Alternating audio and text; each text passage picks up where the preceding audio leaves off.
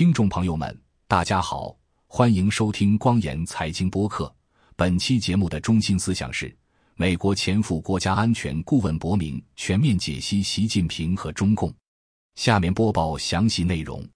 前特朗普政府的副国家安全顾问、中国问题专家博明 （Pottinger） 日前接受采访，畅谈他对习近平和中国政治状况的深入观察。博明的主要观点小结如下：中国出现的政治动荡，体现为习近平不仅驱逐竞争对手和潜在的接班人，还开始无论是自愿还是被迫驱逐他的政治盟友，从外交部长到国防部长不一而足。博明认为，这种政治动荡是习近平集权的策略之一，目的是让共产党始终处于失衡状态，因此没有什么力量可以挑战他的权威。习近平的集权已经登峰造极，掌权10年来，习近平已经清除了共产党内许多关键人物，党内数百万人被清洗。博明认为，习近平的大清洗和斯大林的大清洗等量齐观，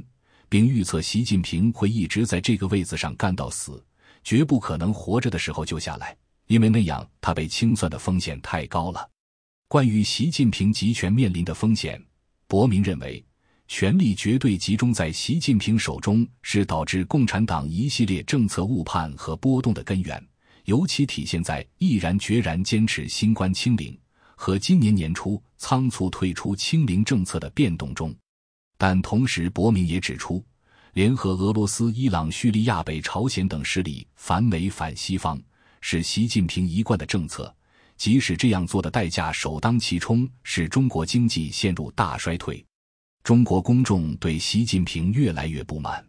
博明指出，尽管习近平在政治上具有绝对的主导地位，尽管中国并没有民意调查，但网络舆情显示，中国公众对习近平越来越不满，主要体现在关于习近平的随意讨论变得更加普遍，越来越多的人再也不在乎发表对习近平各种政策的不满和批评，尽管他们为了规避审查使用的是习近平的各种化名，甚至是其名称的汉语拼音音调242，但是大家都知道是在说习近平。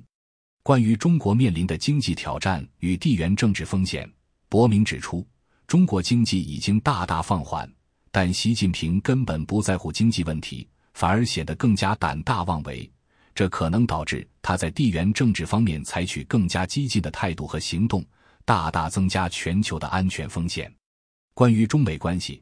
博明严厉批评了拜登当局对中国的外交政策，指出对共产党的各种绥靖是习近平认为美国软弱无能的关键原因。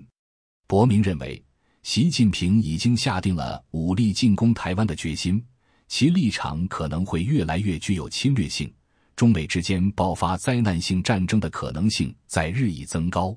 关于新冠病毒，博明严厉批评了中国对新冠病毒大流行的处理，并倾向于认为这种病毒可能是从武汉的实验室泄露的。值得一提的是，博明的妻子本身就是一名卓有成就的病毒学专家，博明对新冠病毒来源的评判也许因此更加靠谱。关于中国的科技野心，博明说，美国在科技领域对中国的影响力非常大，在尖端前沿领域尤其如此。他认为，鉴于中国对美国科技资源，尤其是创新的严重依赖，美国只要不犯策略性错误，就可以挫败中国的科技野心，持续保持技术领先。关于未来的美国对华政策，博明预计2024年大选之后，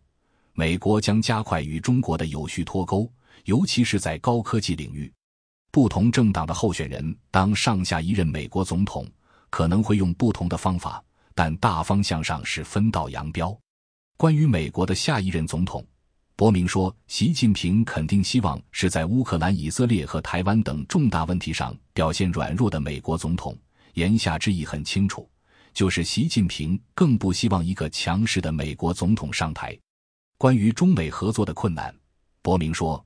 美国尝试与中国在某些特定问题上合作的任何尝试都遭到北京提出美国必须在其他问题让步的反制。博明说，习近平和中共从来都不真正寻求互惠互利，每当你寻求合作，他们就会视为你有求于他，以此为杠杆，在各种对他们有利的领域让你做出各种让步。因此，拜登当局对在气候问题上和中共合作完全是一厢情愿，不会有任何积极结果。最后是博明的简介。博明是中美关系领域的杰出人物。在进入公共服务领域之前，博明是驻扎在北京的资深记者，为《华尔街日报》等知名刊物供稿。在担任记者期间，他报道了中国社会经济和政治的各个方面。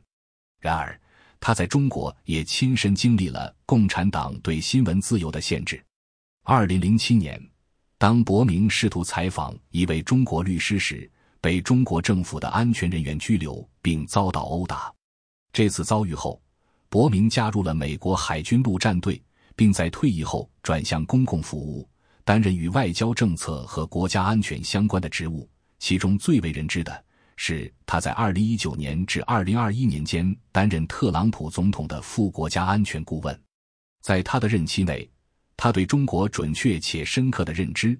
对特朗普当局的对华政策产生了重大影响。感谢收听光言财经，欢迎收藏、点赞、转发、评论，也欢迎您订阅光言财经邮件组，订阅地址是光言财经4个字的汉语拼音全拼加上.com。本次播报就到这里，咱们下期节目再见。